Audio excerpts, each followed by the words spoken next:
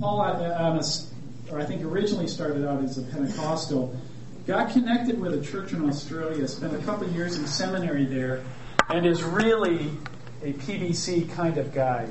His heart is to train pastors, to add a little depth to the emotionalism that kind of comes from that tradition. The one thing that you can say is there's a tremendous amount of joy. We were talking about joy in the first service. The singing's unbelievable. They had a youth group that if you saw them, just watching them dance, you would dislocate your shoulder. It's just truly unbelievable. But their preaching style is to, pick a line out of the Bible and go off on it for 2 hours. So there's not a lot of content there. So Paul's heart for the last few years has been to try to train pastors in this region that I think in the 80s was quite disrupted by civil war in Uganda. And the people are very poor. They essentially live off the land. Walk, it's not uncommon to walk 50 miles somewhere. You see people walking down the street at night. There's no street lights, so it's dark. You're amazed everybody just doesn't get run over.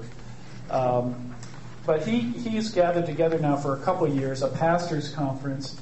And I think we had probably 125, 150, which included Christian workers. A lot of people you could look out and you could sort of see probably the first lecture that ever sat in their life.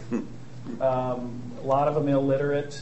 But a core of young pastors in particular. When you do these things, you tend to reach the young folks probably easiest. Trying to take notes, follow with us. We taught the 2 Corinthians New Covenant passage. And again, not to knock Pentecostalism, but it's pretty outward focused, it seems to me. And so when they pray, it seems kind of showy. But what I did is one time we were all praying and shouting at once kind of thing, and I thought, okay, let me just track into one guy here praying in English and just listen to what he's saying. And the content was great. Praising Jesus, lifting up his name. And so I was able to pray along with that, even though I felt like he was sort of doing it for effect. God knows his heart. But in any case, so we're teaching the New Covenant about how it doesn't depend on us. It all depends on God. Nothing from ourselves, everything from him. And then in the late afternoon session, Doug would teach from Leviticus. Well, I was a little discouraged midway through the week because I just wasn't sure they were getting it or that they really appreciated it. But we had to catch up. We missed a session one day, and they said, Doug, keep going. And he was completely exhausted. And he did this. He had just done Leviticus 8, the first half. Did the second half of Leviticus 8. That was his third message that day, the fifth total. Do you think we go long here? That was like 6.5, 7 hours of Bible teaching with a break for lunch. And they just really lit up. Doug had gone back to some of the older commentators in Leviticus to find the symbolism. A lot of the new guys will limit their exposition of Leviticus to Israel, and they won't extend it to Jesus. Well, Doug had shown them all the symbolism, and if you can believe it, Leviticus lit a fire for exposition among the Ugandan pastors. And who would have thought that? And one of the things I say is Paul and Sarah are terrific. They're I hope that it's something, I have to present this yet to the elders and the missions team, but I hope it's a couple that we can rally around in Africa, because I don't think we have a real connection. Maybe some folks, I know the McCormicks do in Kenya, but they're a terrific couple. The second point I make is Doug Goins is just amazing in that setting. God really uses him. His teaching's better than ever. He's honest. He elders the people. He looked out over them, the whole group, and said, hey, you don't have your Bibles open. How are you going to follow along if you don't have your Bibles open?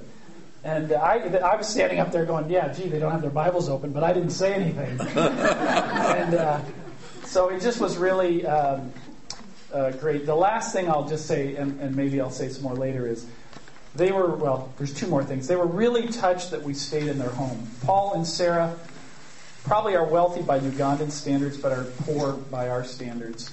But they intentionally live at the level of the people around them. No running water, no electricity. It gets really dark with just 2 candles at night for lighting your conversation and your dinner. They have the only concrete slab in the village. That alone set them apart. The eyebrows were raised when they poured concrete for a floor instead of just using dirt. And then they've just got brick. They've got just kind of rough posts for the trusses going across, and corrugated aluminum with holes in it, so you know when it rains, it's dripping. And so I learned you can take a shower in about half a pot of water. And the outhouse is called the Long Drop.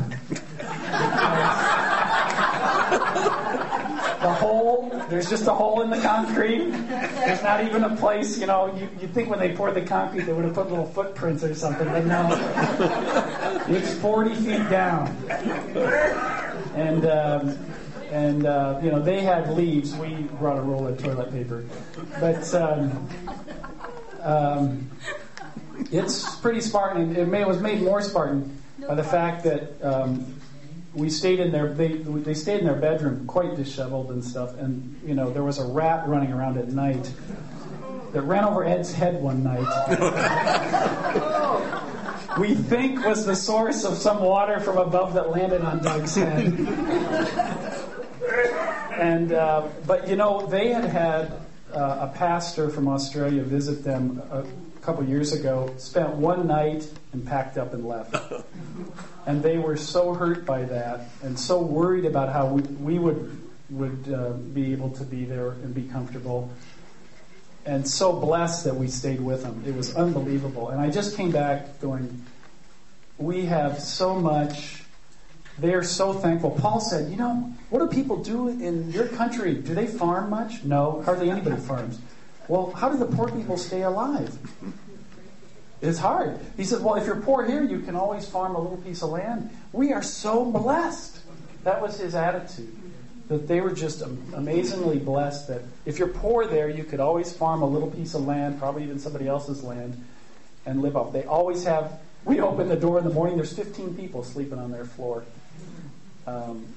Sharing their food. The food's pretty simple.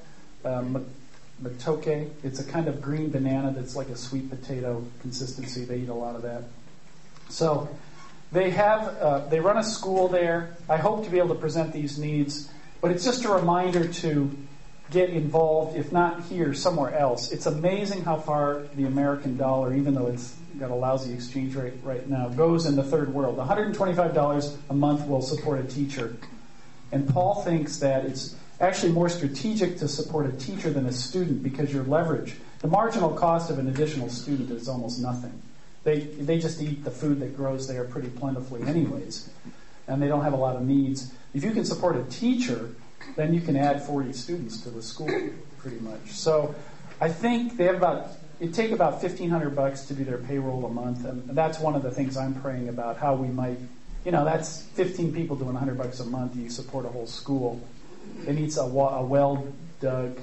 They need mattresses. $25 will buy a mattress, so when they do the conferences, the pastors that come visit have something to sleep on. They just sleep outside. It's warm enough to sleep outside. So a great couple, just dear couple. Not perfect. He's probably trying to do too much, has a hard time staying focused, and doesn't really have anybody else that I could tell who's competent. So Paul has to do everything.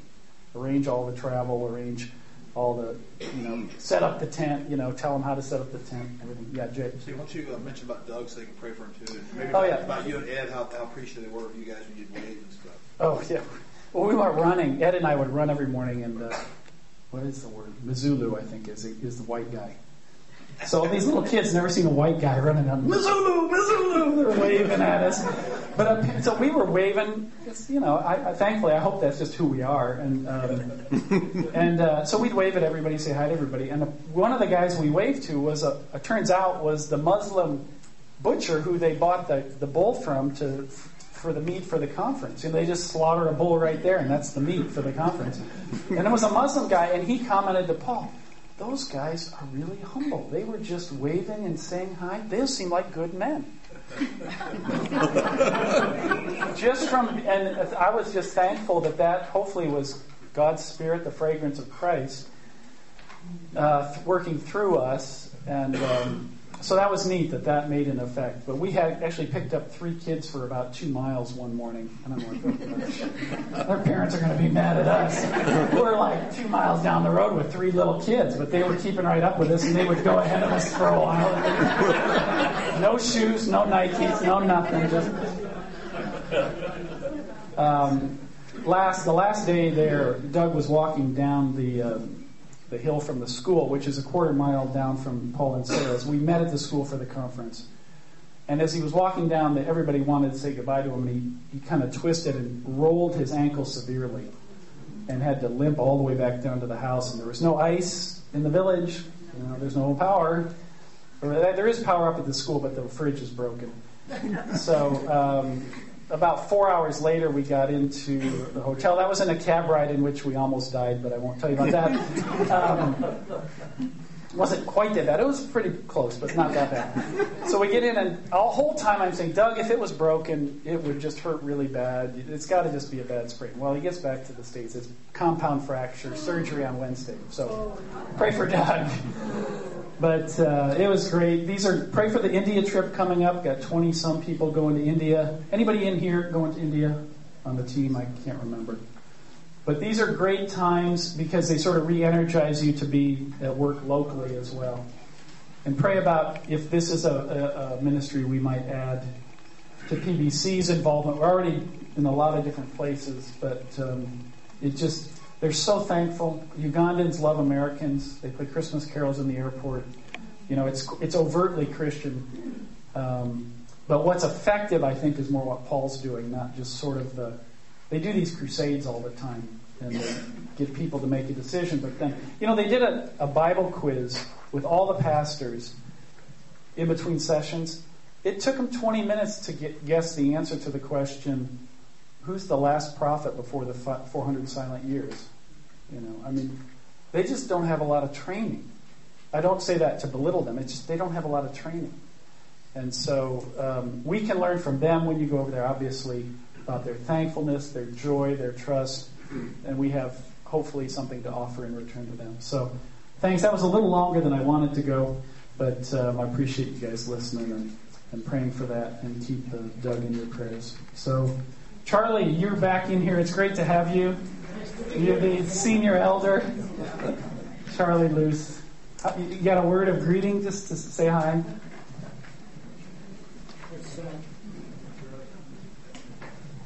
I'm Charlie Luce. It's spelled L-U-C, not L-O-S-E. And I've been around PBC for a long time. In fact, I was here in its beginning when we only had 25 people to start PBC back in 1948. So you probably don't realize it, but I'm an old man. But it's great to be back here. The Lord has blessed you, and I looked at the auditorium this morning, your worship, and thank the Lord mightily to see what the Lord did with 25 people and 5 men who had a heart for God came together, and God has multiplied that in this wonderful fruitfulness, and I'm blessed to be here again. Thank you. Thanks. Lambert, thanks for letting me take some of your time. Yeah. Come on up. Thank you, Steve. And Charlie, welcome. Charlie's one of my huge encouragers. And we are in the 3rd week in the book of Micah, and I gave you a 1988 handout by Ray Stedman called Will There Be a Millennium? Because the issue of how to interpret the Bible comes up from time to time. At the very end, I pasted on this little golden rule of interpretation.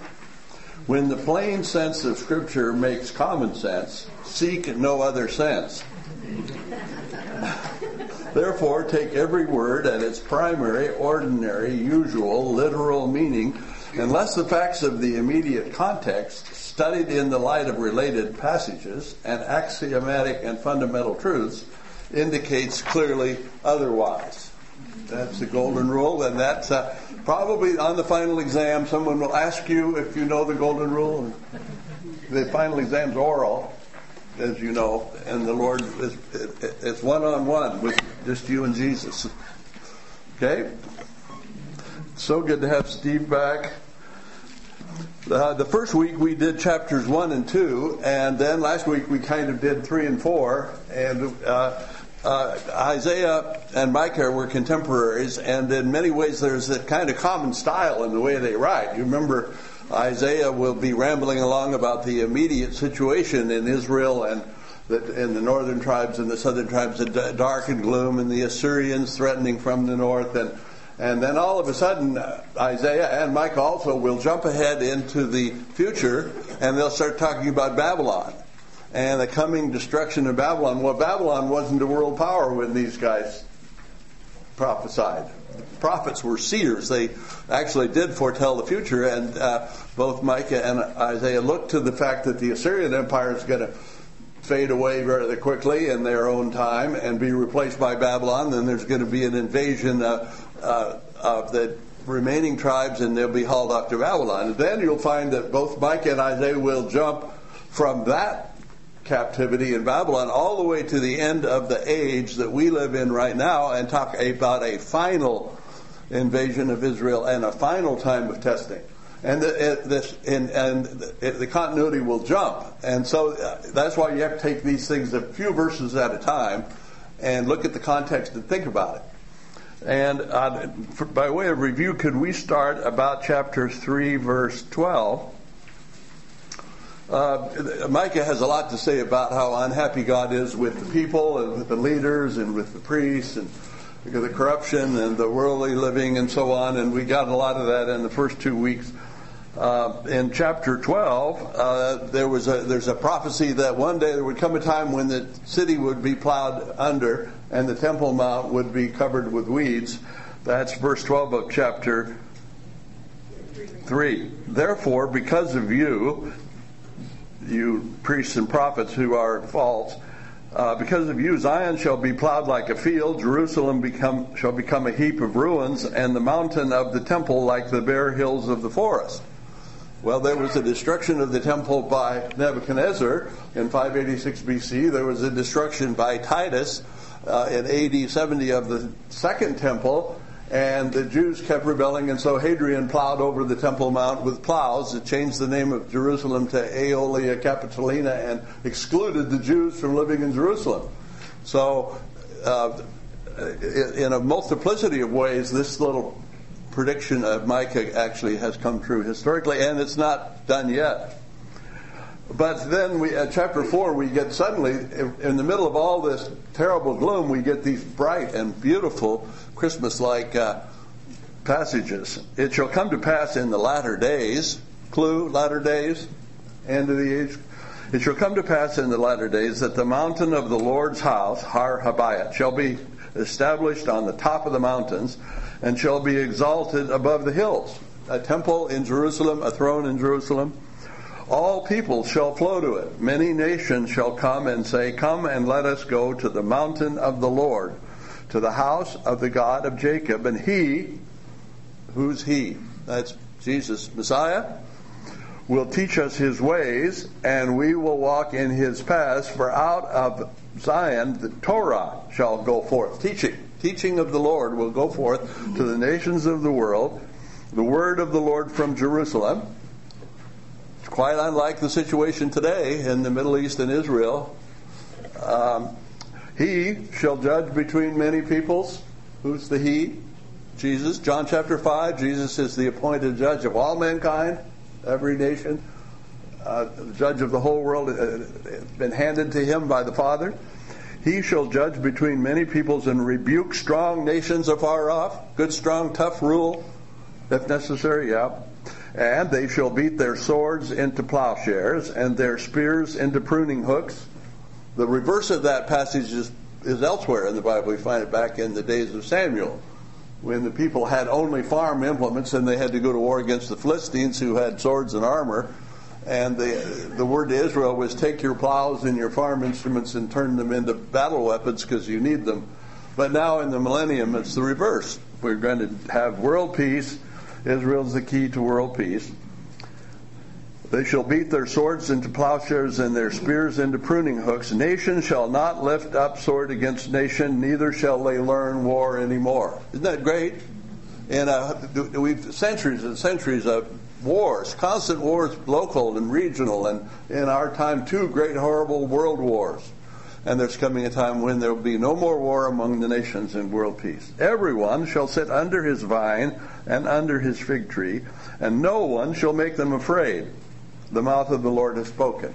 Global world peace enforced by the rule of Messiah from Jerusalem with a rod of iron, and nations sending representatives to Jerusalem to be taught the Word of God by Jesus himself. That's pretty awesome. You think about it, it's worth meditating. Now, in verse 5, we get one of those jumps when Micah suddenly jumps back to the times in which he's living, and he says, "For all people walk, each in the name of his God." The situation right now is that everybody does his own thing, follows his own God and his own selfish independence. And then he says, "But we," the remnant, the believing remnant, "will walk in the name of the Lord our God forever and ever." Micah is emphasizing again his commitment to walk with God in spite of the general unbelief of the majority around about him. Now we get in verse 6, we get another time jump. In that day, and that's one of those another little clues. In that day generally means far distant future.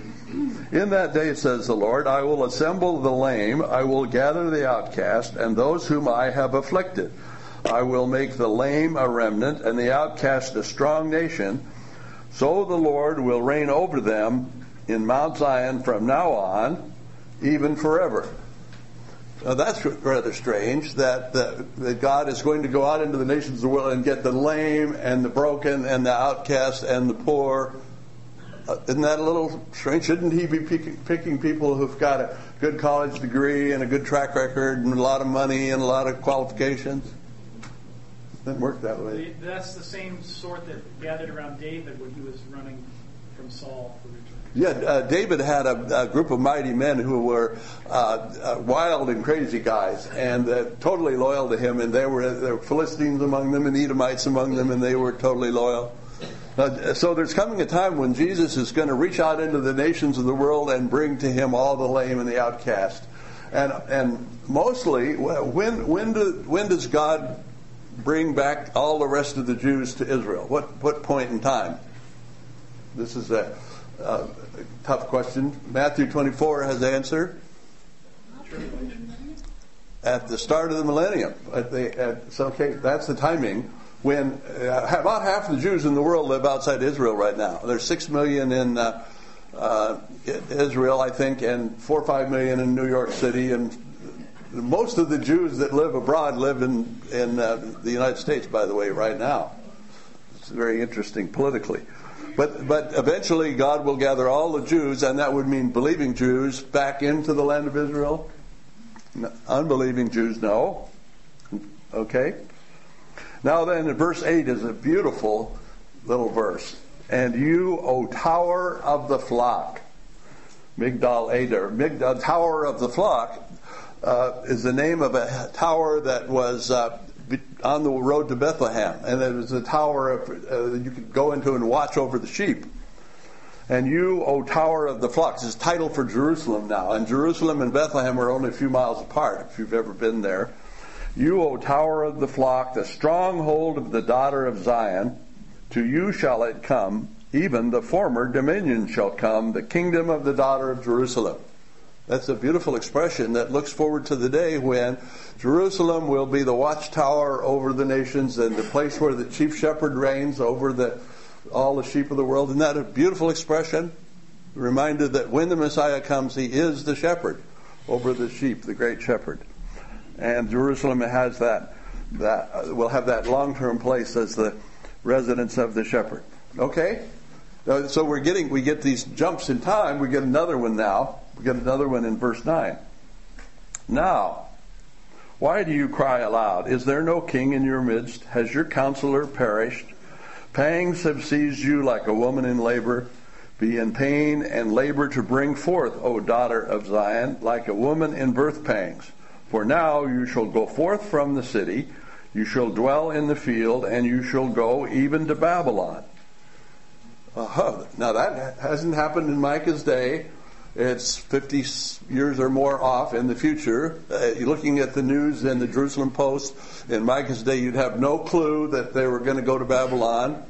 And just as Isaiah says, and what's it going to be like? It's going to be a painful and terrible bondage with the city of Jerusalem destroyed, the temple destroyed, 1 million people killed, very relatively small number carried off to Babylon for 70 years. What a time of great sorrow and tragedy for the nation. It's like the birth pangs of a woman and child. But then, look at the last part here of verse 10. There you shall be delivered. There the Lord will redeem you from the hand of your enemies. That's a prediction of the return of the Jews from the captivity under Cyrus, the Persian, at the end of the 70 years. Remember, Daniel prayed for that. Daniel was in Babylon. He saw that Jeremiah's prediction was fulfilled, and it was time, and they went back. Not small numbers went back, built the temple. A few years later, built a wall around Jerusalem. Small in comparison with what Solomon's temple had been like, but nevertheless, God has been faithful to his remnant. Now that's we get another time jump. See if this all makes sense. If not, you can argue with me or go talk to the Lord. Either he gives better answers than I do. Verse 11. Now also many nations have gathered against you, who say, let her be defiled, and let our eye look upon Zion. But they do not know the thoughts of the Lord, nor do they understand his counsel. For he will gather them, that is, the nations of the world, like sheaves to the threshing floor. That sounds long-term, doesn't it? Sounds like the time in which we live right now, when the nations that and more hate the Jews, and the Muslim world wants to exterminate the Jews, drive them into the sea totally. And this is what Micah actually is talking about here. They don't understand the counsel of the Lord. There's coming a time when the armies of the world will come in to crush Jerusalem and destroy the Jews. And what's going to happen then? Right at that final time when Jerusalem is overrun one last time by the armies of the world. Verse 13. God says to the remnant in Israel, arise and thresh, O daughter of Zion. I will make your horn iron, and I will make your hooves bronze. There's God calling the remnant back to himself, bringing the nation back to himself. That's been the whole problem with Israel all along, is their alienation from the Lord Jesus Christ, their rightful Messiah. And they have to come to Jesus before he can deliver them, and they won't be delivered until it's almost total destruction threatening them. And then suddenly, Zechariah tells us that it's the tribe of Judah that God calls first. And the people of Israel will look upon him whom they have pierced and mourn for him as a woman mourns for her only child. And they'll suddenly recognize their long-rejected Messiah and suddenly wake up to who he is, and he will suddenly empower them.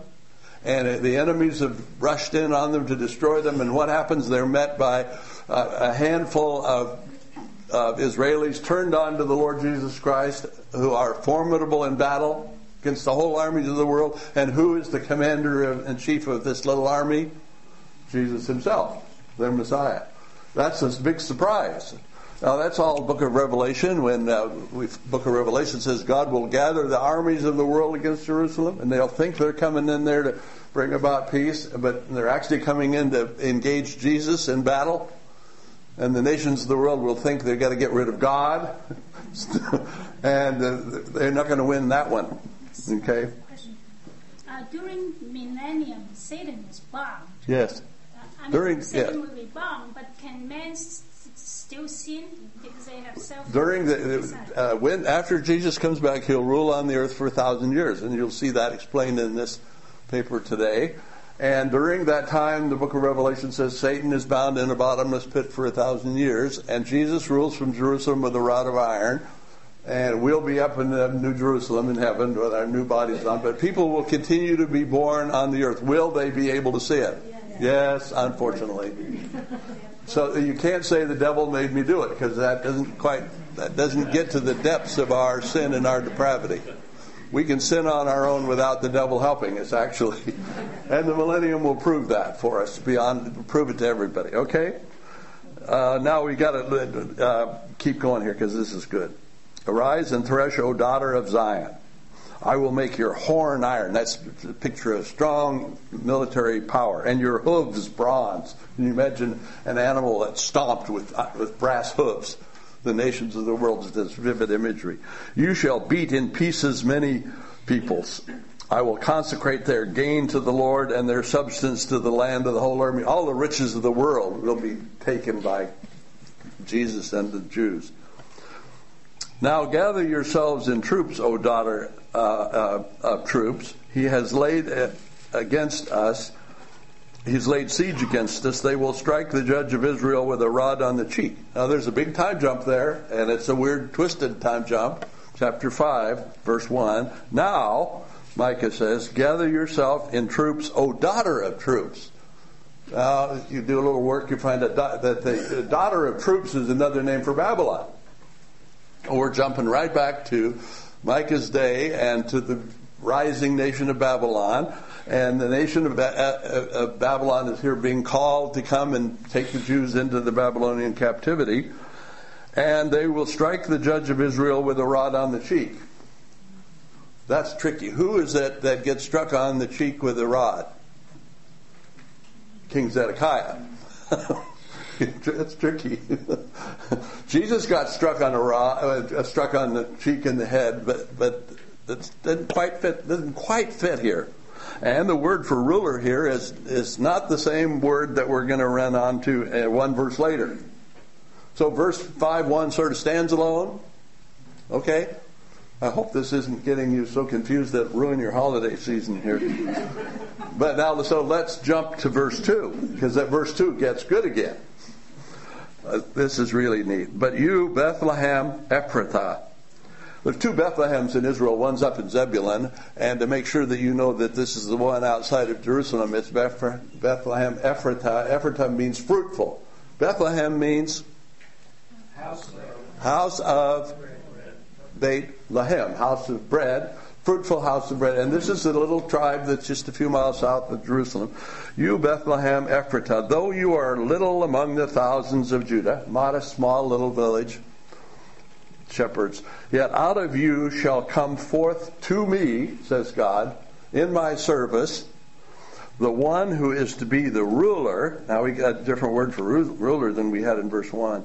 The one who is to be the ruler in Israel, whose goings forth have been from of old, from eternity, from everlasting. Isn't that an incredible prediction of the birth of Messiah, of Jesus, Christmas time? That he is sent into the family of Judah through the Virgin Mary, but his origins have been from eternity. When that baby was born in Jerusalem, that wasn't the beginning of the origin of that baby. That baby had existed from eternity as the Son of God. So there it is, tucked away in Micah, is this great prediction of the coming of Messiah, who would come to serve the Father and would actually be the Son of God incarnate. Isn't that beautiful? Out of little Bethlehem. A Christian delegation went to Bethlehem last week, because at Bethlehem used to be about 85% Arab Christians. And in recent years, the Muslims have sort of crowded in there and pushed the Christians out pretty much, and made it a kind of nasty, unpleasant place to visit, and dangerous at Christmas time when people go to the Church of the Nativity there. But recently a bunch of Christians went in and sort of made it known that the town really did belong to Jesus, and they'd like to see the Arabs make room for the Christians to come back to their town, right now there's a border fence just between Bethlehem and Jerusalem where you pass out of Israel into Palestine, and it's suddenly you're under this Muslim rule, and it's bad. The number of Christians in the Middle East has dropped very sharply in the last 20, 30, 40 years. It's something to pray for. There are beleaguered Arab Christians over there who need prayer and support, because the Muslims are out to get them. Muslims are out to get Christians and Jews, if you know anything about them. Okay, so the Messiah is one whose goings forth have been from everlasting, from eternity. What do you mean by get? Convert them to Muslim. Muslims, the Islam means submission, and the Quran says that everyone must ultimately submit to the rule of Allah, and that can be by peaceful means and by the sword if necessary. That's the will of Allah. The will of Allah is that you and I should bow to Allah and Muhammad, period. Whatever it takes. So that's what's built right into the Quran. Now, verse 3 of chapter 5.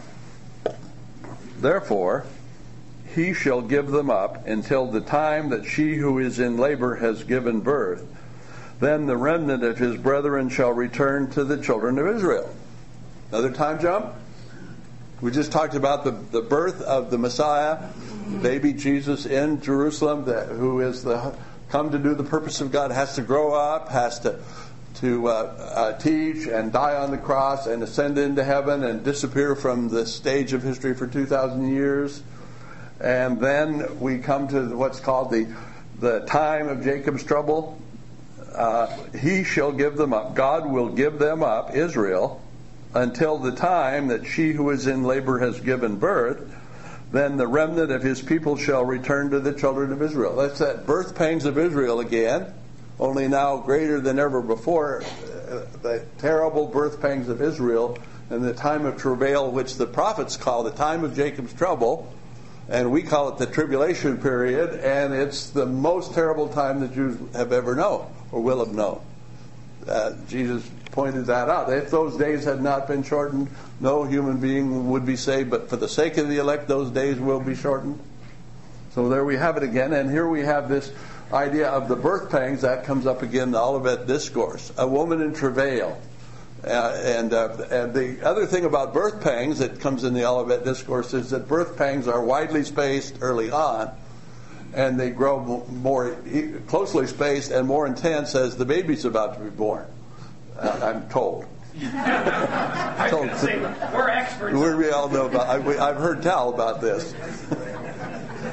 Well, the world history is going to go like this. World history is going to have cycles of stress that increase in frequency and intensity until this final rebirth of the nation of Israel in one day, until this terrible ordeal of the time of the end, and then the rebirth of Israel. So that's what that's about. Talking about Israel. No mention of the church in the Old Testament anywhere. Now we get the more beautiful verse 4. He shall stand and feed his flock in the strength of the Lord. Who is he? Jesus. Who's the flock? Israel. This parallels the passage in Ezekiel where God says, I'm really sick and tired of all those shepherds that have messed up my people, so I'm going to come in and take all the shepherds out of office, and I myself will shepherd my people Israel to make sure that it's done right. That's a whole chapter in Ezekiel on that. Well, here it is. The chief shepherd will come in and gather his flock, the Jews, and care for them in the strength of the Lord, in the majesty of the name of the Lord his God, and they shall abide. And now he shall be great to the ends of the earth. Extends beyond Jerusalem, does, out to the Gentiles, out to the coastlands. We're 9,000 miles from Jerusalem, so we're part of the coastlands. And this one shall be peace.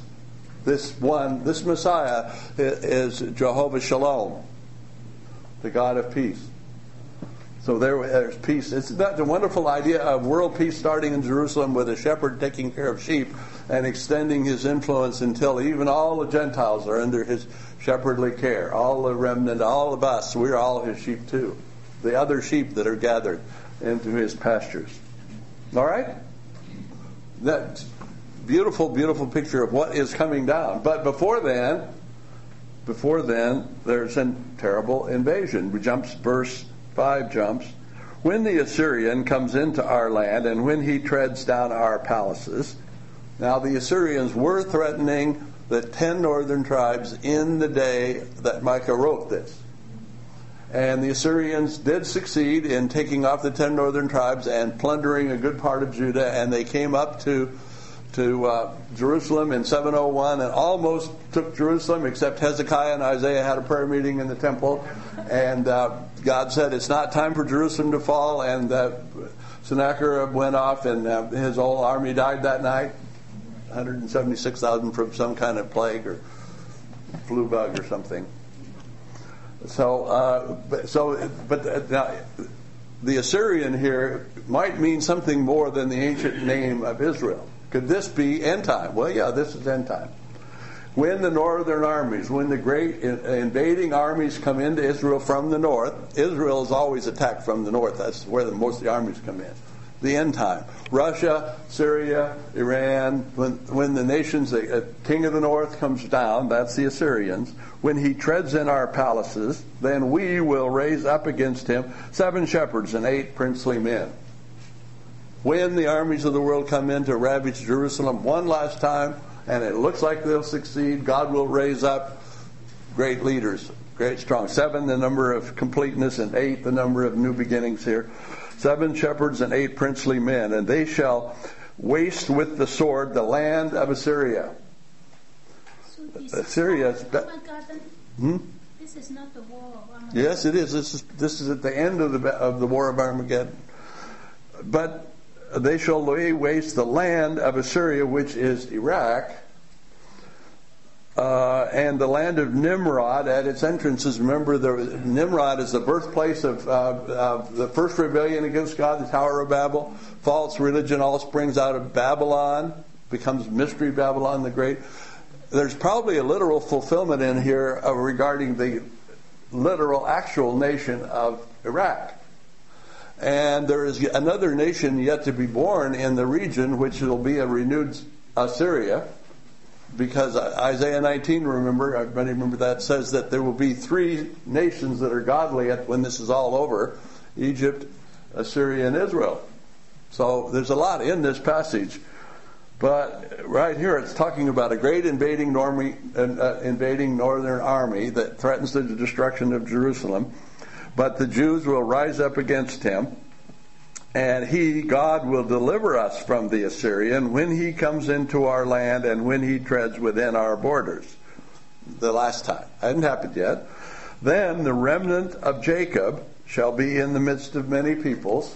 The survivors in Israel who belong to Jesus. They will be like dew from the Lord, like showers on the grass, that tarry for no man, nor wait for the songs of men. And the remnant of Jacob shall be among the Gentiles in the midst of many peoples, like a lion among the beasts of the forest, like a young lion among flocks of sheep, who, if he passes through, both treads down and tears in pieces, and none can deliver. Your hand shall be lifted against your adversaries, and all your enemies shall be cut off. Speaking to Israel, God speaking to the remnant of believers in Israel, suddenly coming to the Lord at the end of the age when their total destruction is. See that? Is that all right with everybody? So what is the land of Nimrod?